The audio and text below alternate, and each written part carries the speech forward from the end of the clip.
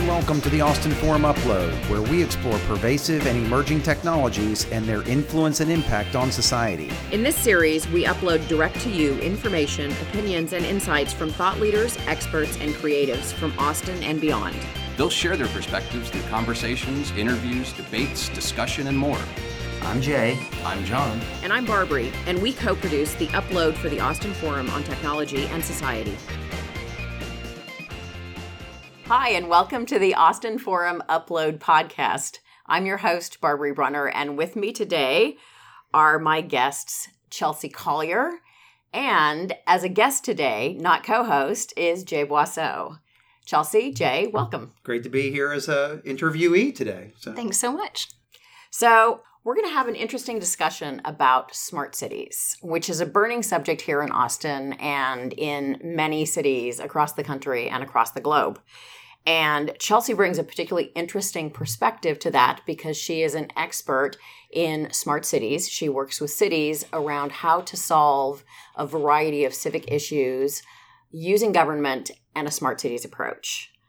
And Jay is a technologist who, as the founder of a number of things, including Austin CityUP, is really interested in solving cities' problems from a smart cities approach as a technologist. So both of you bring a really interesting perspective and a slightly different perspective to the table. So I know that we're going to have a wonderful discussion today.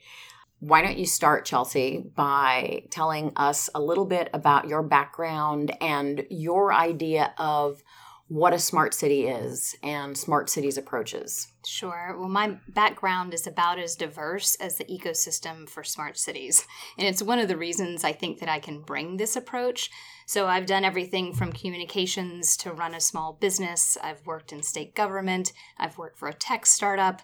And so smart cities is really about the intersection of all of those things. In 2016, I received a fellowship, the Eisenhower Fellowship, to study smart cities in the US and China. And so through that fellowship, I really started focusing on what are the collective issues in urban areas? How are cities approaching this in terms of how technologists can help, how community activists can help, how startups can help, and how regular residents can integrate along with universities and students. And it's really an everyone issue as opposed to just a government issue. So before, Jay, I have you tell us about how you approach smart cities, I want to share a story because it's really a story about how I met the both of you. A few years ago, there was a Smart Cities Challenge issued by the Obama administration, and one of my first meetings with the both of you was when we were all sitting in a room with a bunch of folks from the city of Austin who were competing for the Smart Cities grant and realizing that there were two technologists in the room, a bunch of folks from the city, and really no one except for Chelsea in the room who was a smart cities expert at that point in time. So what I realized in the course of this discussion with a large group of people around a table was that the way technologists think about using technology to solve problems and the way city governments and people who are sort of lay people think about using technology to solve problems are light years apart. And Jay, I'm going to lead into you here because you were the only other person in the room who seemed to be speaking the language that I was speaking as a technologist. So when you think about smart cities and you think about providing solutions, what's your approach and what's your angle? I mean, first we have to realize cities have been around for 5,000 to 6,000 years. Humanity's been around much longer, but cities have been around for 5,000 to 6,000 years, and they've always been collections of people that enabled specialization, division of labor, etc. And so for 5 to 6 millennia, cities have been run the same way. For 5 or 6 decades, we've started to have computers and digital data. And we've gradually incorporated computers and data into many of the problems that we wish to solve. And it's created entire industries. Virtually nobody is untouched by computing and technology anymore. And that often means doing analytics to help augment our decision-making ability. The term smart cities literally means that. Take cities and make them smarter by using data, technology, and analytics to augment human decision makers and to make some things even autonomous. So most cities would love to have autonomous public transport systems that get everybody to the right places in the minimum amount of time with the minimum amount of fuel usage and the minimum carbon impact on the planet.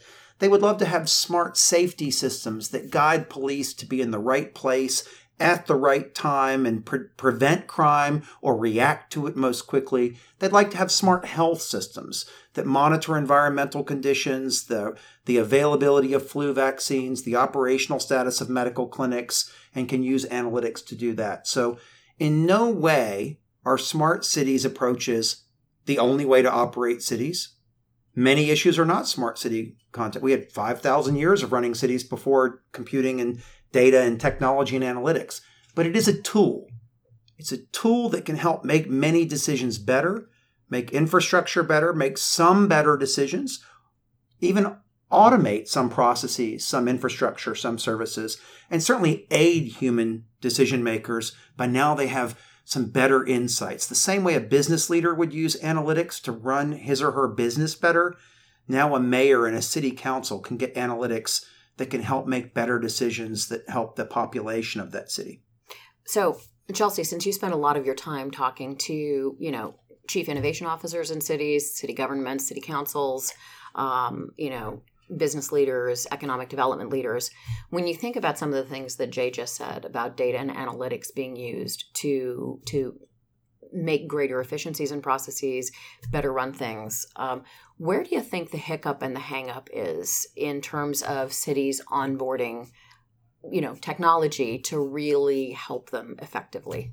I think as humans, we're predisposed to think of things in very black and white context. So I love that you're talking about smart city technology as a tool, and you can wield that tool to solve your city's challenges. Some of your city's challenges. Some of your city's challenges, that's well said. I think we have this knee-jerk reaction to label things as good or bad, and we want to categorize them as smart cities as the stuff of the future, and it's only for those people, and the way that people are running cities today, that's the way it should be done. I hear a lot of that really polarized conversation.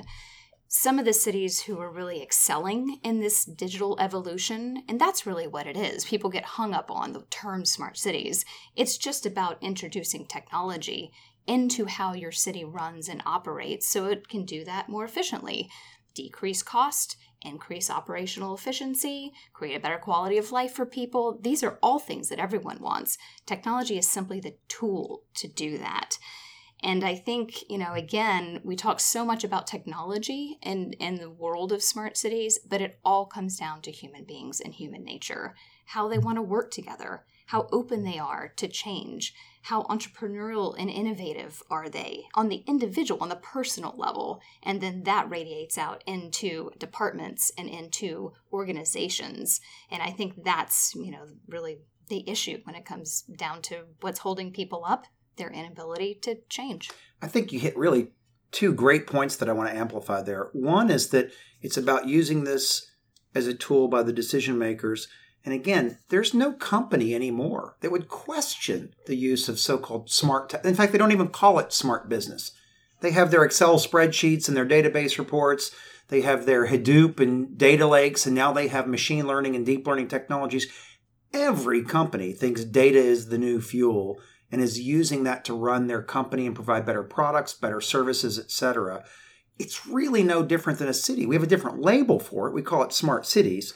But really, at the highest level, it's the same thing. How do I provide a better product, better services, better quality for now? Here's the difference. It's for everybody. Right. Companies have to run their company for their shareholders. They have to run their company for their customers. Cities have to take care of everybody. And that's one of the wonderful things about cities. But the overall purpose of smart cities approaches is really not that different than big data analytics for a company. How do I make my company the best? How do I make my customers the happiest and most satisfied? It's logically the same kind of thing. It's just a vastly harder problem. Cities are expansive and diverse, and you have to worry about health and safety and education and workforce development and everything, housing and homelessness. And most of the data is not even collected. How can you do analytics if you don't have the data? So one of the things that I think about when you say that is that I think about our own fair city of Austin. And I think about, my experience having interactions with city council and having interactions with, basically the entire city hall mechanism. And I understand how this works and works to benefit in business, because in business you have a singular goal and everybody is marching towards the same vision, mission. And because that's an environment I come from, I see how it works. I've also had the experience of working with, with our city government. And I know that there are so many disparate projects going on, so many different allegiances, and the nuances of city government and the ins and outs of city government and the colossus of that organization makes doing that sort of neat and tidy, data-driven approach seem, when I think about it and I think about how we'd implement it in Austin, I think, wow, that's a really overwhelming task. It's not even just Austin. Yeah. It's logically similar to how a CEO might want to run the company. It's vastly more complex and difficult, and so many more stakeholder groups, so many more domains you have to worry about. Like you said, a company is focused on its product or products, yep, or service or services. A city has to take care of everybody in every way. It doesn't have all the data to do it. And it's possible, because cities all around the world are doing it. Well, challenging, yes, but possible. Yeah. So in sort of a pre-conversation, Chelsea, you and I were talking about the cities that are doing it well, and you specifically said San Antonio here in Texas is doing a great job, and the Denver and the entire state of Colorado is also doing a great job. So kind of walk us through a little bit about what their best practices are and the results that they're seeing. Yeah, it's an open-mindedness and a willingness to work with people who maybe don't think the way that you do, don't have the same experience that you do. It's this opportunity to come to the table and say, okay, here's the end goal of what we're trying to accomplish, and being willing to say, we don't have to do it all, and we don't know the answer. And San Antonio specifically, earlier this year, they hosted an innovation challenge where they brought all of their different departments together, 5 major government agencies, and said, we're going to come together and we're going to figure out how to work together and identify what our biggest challenges are. And then they went to the community and said, here are our challenges. Who could help us? Full stop. So what an innovative way to do that. They simply raise their hands and ask for help. So is this really a public-private partnership, or how does that engagement work, and what are the problems specifically that they said in this innovation challenge? We want to solve for this. Sure. Oh, I'll have to go from memory, so I don't know if I can do a great job of answering that. But the first step that they did was they came together to define what their challenges were, and they identified, I hope I get this number right, 3 different innovation zones. It might be 5, it might be 3. Please don't quote me. You can go to their website and learn all about it. I don't remember all the details. And some of their challenges are around digital divide. Some of their challenges are around transportation, energy, things that every single city is challenged with. And between all their 5 different department leads, then they said, okay, and again, I'm struggling with how to describe it. They said, these are the challenges that we have. These are the constraints that we have to work with, because, again, we've talked about this a lot. You're not running a company. It is a government process. Who has solutions for us? And the room was packed, not just with industry, but with startups, with students, with residents. It was really an open call process to source innovation and source creative ideas. And I just think that more cities would really benefit if they could take that approach. Great. So that's a sort of really high level. When we think about sort of the implementation, so first you've got this vision, you've got the group ideation that solutions can be created, and then you've got almost what sounds like a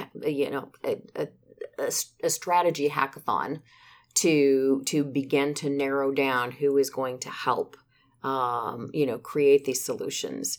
So now when I think about this, at this point, now we have to bring in, how do we use technology to do this? And how does technology work hand in hand with all of the sort of various government entities. So, Jay, I'm going to throw it over to you. Well, I think we have to back up one second on that. Cities are responsible for taking care of the quality of life in many dimensions for all of their residents. That's actually one of the beautiful things about city governments.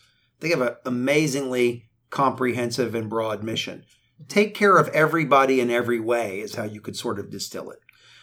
Technology companies have products and or services that they try to offer to enhance the capabilities of their customers. Technology companies are far better at data technology and analytics than cities typically are. Cities have this wonderful comprehensive mission. Smart city approaches are as broad as cities are. And so the challenge to me is, if the problems are so vast and so complex, how do you work together on it? And everybody likes to use words like collaboration and partnership. But do they really mean it?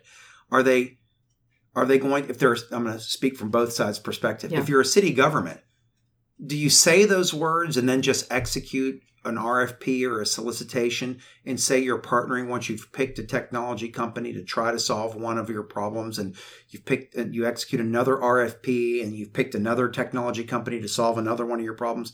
Is that really building a smart city approach? Is that really building a collaborative ecosystem? No, that's business as usual.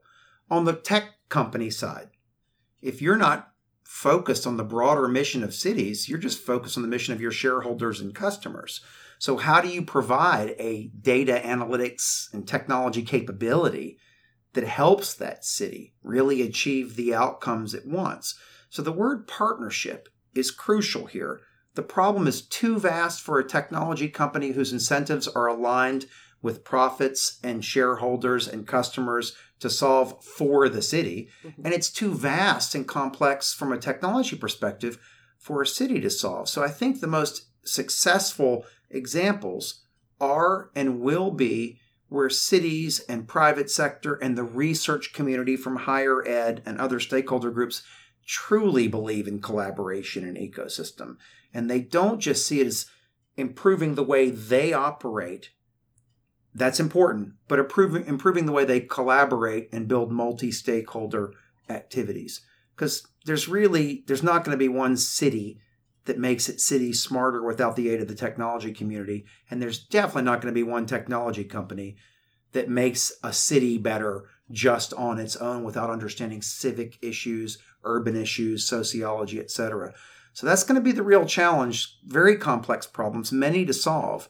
And that's one of the amazing things about analytics too, right? Is that transportation affects housing costs, and housing and neighborhood issues affect health. That affects workforce development. These issues are interrelated at more complex levels. So if you don't really look at trying to make everything better for everybody, which sounds pie in the sky, if you're not collecting all the data and doing analytics across the domains, you won't solve the deeper problems. So partnership and ecosystem are hugely important in this. And I think that's hard, right? It's hard with city governments they have issues of conflict of interest. They have issues of, risk.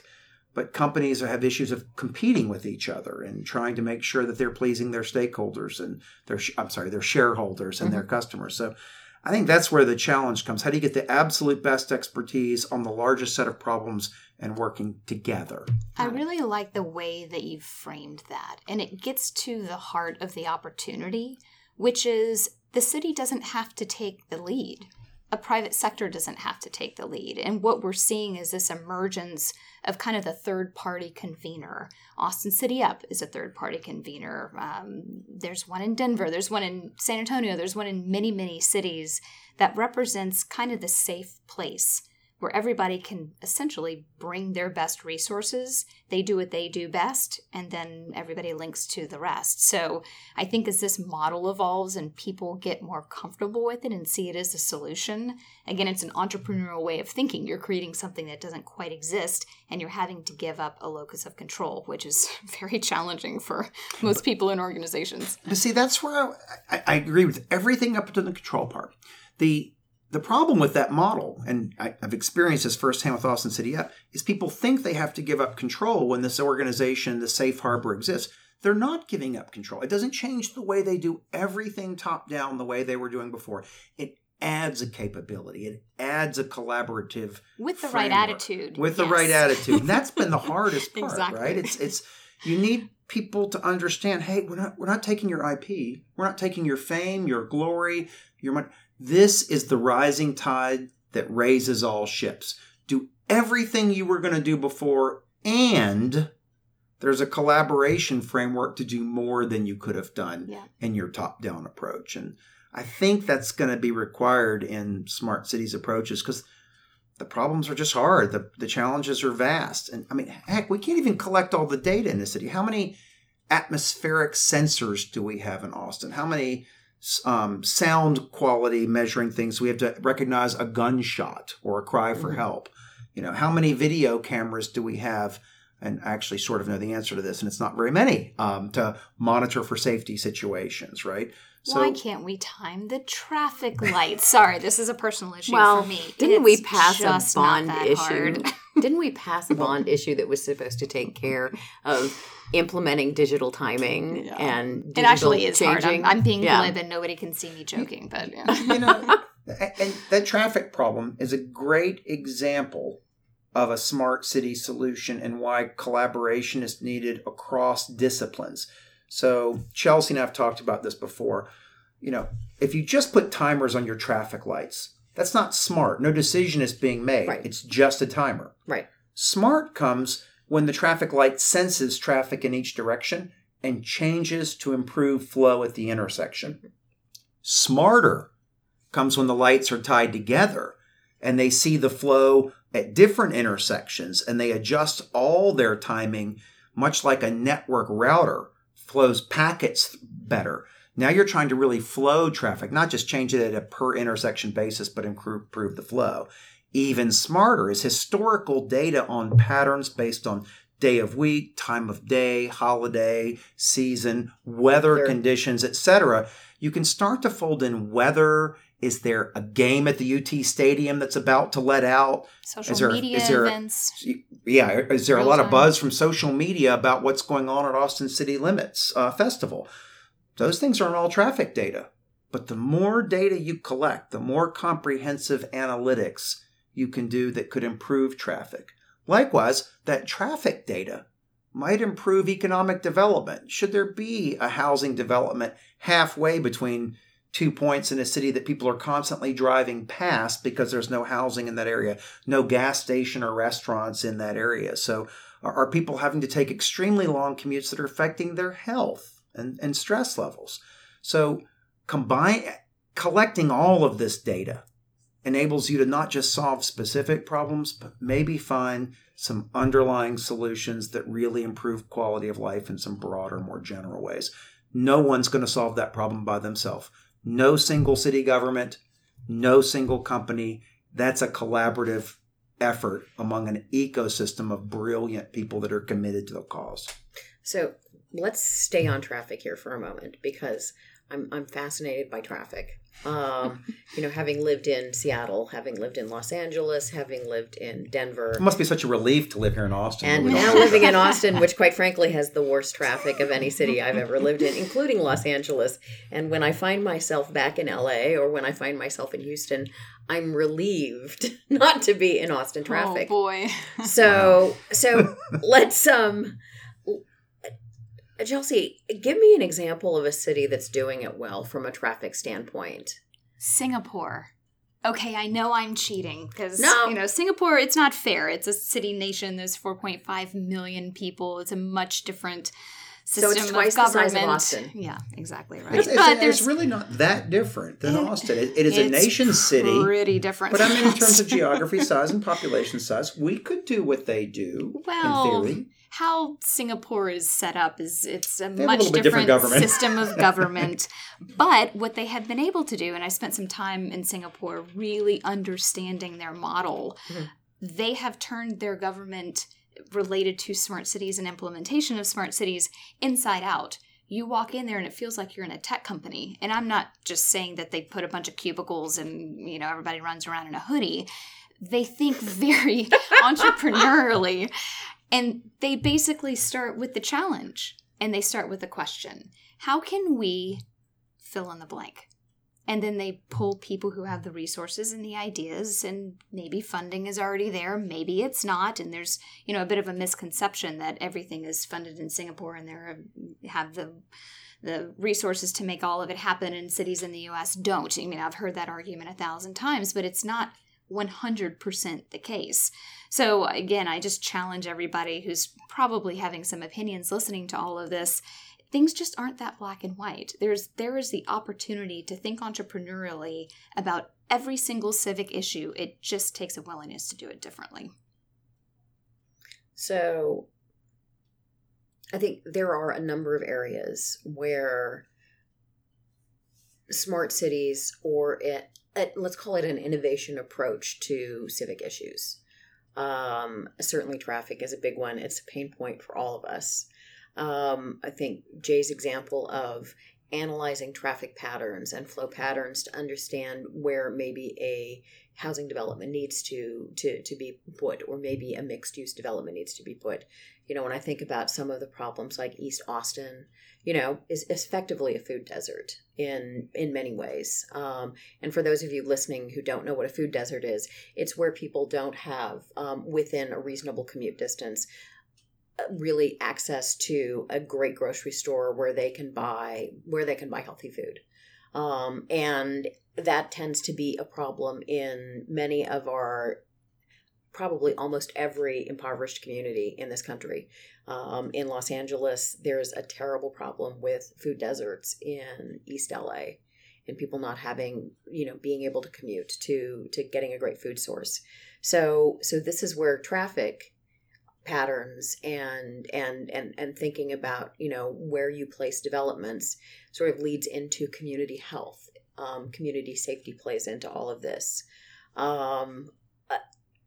Talk some more about examples of cities who are doing this right, who are looking at, community health issues, community health and wellness issues, mental health issues, and beginning to take an innovation or a smart cities approach to creating solutions. Boston was one of the very, very early quote-unquote smart cities, and there is no smart city in the U.S. Let me just say that with a big exclamation point. Yeah, there are cities with smart city projects. Right. But there is no truly smart city in the US, right? And it's an evolution, and that's completely okay. We don't Right. have to, create a pecking order. But Boston's done a really nice job, again, because they are so data and analytics focused. They want to understand what the challenge is and then apply all sorts of different solutions to address those challenges. San Diego, this isn't really related to the issues around nutrition and food deserts and transportation. But one of the important things that San Diego did was they identified what their values were very, very early on in their process. And in San Diego, they decided that the value was sustainability. They really care about environmental quality, and everyone in the community is rallied around that specific point. So when they launched the world's largest city-based IoT network, they did it around, okay, we can save X number of hours of energy, and this is going to not only increase air quality, but it's also going to decrease the amount of waste that we have coming from energy. And so that's how they were able to basically implement it. One of the very early smart cities projects in the US that was of some sort of sizable scale. So again, every single community has different challenges. It's just about really making sure you're listening to the community and understanding what that is on a citywide level, on a neighborhood level, gathering the appropriate data, and then looking at the solutions that can attack those problems. Chelsea brings up an example that reminds me of a hypothetical example I came up with when I was creating Austin CityUP, and that was to show people how different kinds of data can come together to give answers that maybe collecting one kind of data doesn't do. So I just mentioned it in traffic, where you might use social media data and weather data and et cetera. You could imagine collecting data on the healthiness of people in different neighborhoods, and then combining that with data on the food desert data that you mentioned, healthcare clinics, walkable pathways. How much are people walking in different neighborhoods? Are there playgrounds for the kids in different neighborhoods? Are there health and wellness programs in those neighborhoods? If in some neighborhoods the playgrounds are not being used, why? Have the playgrounds been taken over by gangs? Does it correlate with crime data? If walkable, some neighborhoods are more walkable than others, are there good sidewalks in those neighborhoods? If they're being walked at the same amount before dark, but less after dark, is the lighting sufficient for safety concerns after dark? Well, then tie in socioeconomic conditions. That's right. So if you're working 3 jobs, do you have time to walk around your neighborhood at 5:30 p.m. before you make dinner? It's just a completely different situation based on where you are and what everybody's lifestyle is. So I think it's also important to look at data systematically across the entire community and not make and I'm not saying that you're doing this, but not make assumptions that everybody's lifestyle is like ours. No, in fact, you can't make assumptions based on just collecting one kind of data. You might be missing other things that are crucial in that. So the more of this data you collect, the better chance you have of improving your analysis and your decision-making ability about what could benefit that community and the people in it. Yeah, nice. Great. So I want to wrap up, and I don't want to get into a broad discussion about the city of Austin. But both of you have had an opportunity to work with the city of Austin. Chelsea, you've had an opportunity to work with many other cities as well. Jay, you created Austin CityUP. And of course, the Austin Forum is really about that intersection of technology and society and the civic body. And so think about everything we've talked about here. And think about the road ahead for us in Austin, because as much as, I may complain about the traffic, I mean, this is my city and I love it. And Austin is my ride or die. And, and I know that's the case for most of us who live here. So Chelsea, what do you think, to wrap up, Austin needs to do to sort of start itself or keep itself going down the path? What are the biggest hurdles to overcome and what are the next steps? Be willing to come to the table and say, I don't know how to solve this. I understand the challenges and who can help me solve them? Jay, I'll ask you the same question.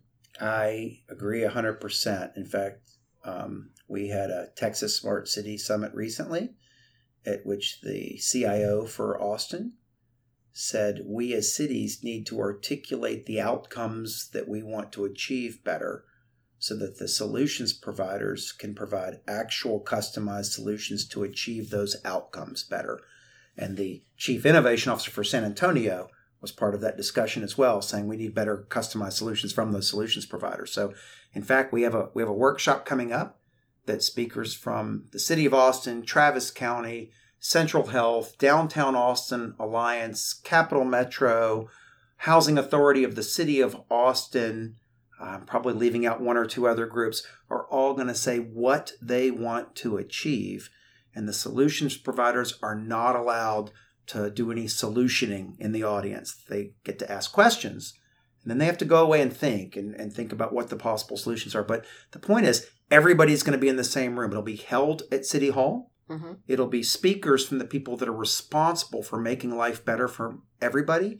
And then 2 months later, the groups that may have solutions that might achieve these outcomes will present their ideas on solutions that may do it. So Chelsea's right. If they don't all come together, it's going to be business as usual. We're going to be operating cities the same way we have been for 5,000 or 6,000 years. But if they come together and recognize that no one person has all the answers, but collectively, maybe we can attack some of these more complex problems, then I think we have a chance. And the good news is in Austin is we have an incredibly talented, creative, intelligent community.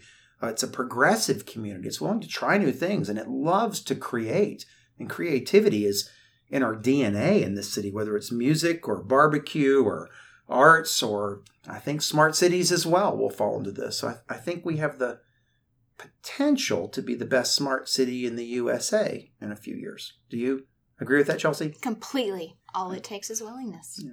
Wonderful. So before we end, is there a date on this Smart Cities Innovation event at City Hall? Is it open to the public? It is absolutely open to the public. It's on September 18th, 2019. I have no idea what day people will listen to this podcast, but on September 18th, it's open to everybody. And then November 12th is the follow-up event at which the solutions providers will show what they've gone off and thought about for the last 7 or 8 weeks. So there'll be other events as well. AustinCityUp.org will post these events. And of course, there's great work being done by the city already on its own, by tech companies already on their own. We'll try to collect a lot of that on austincityup.org as well.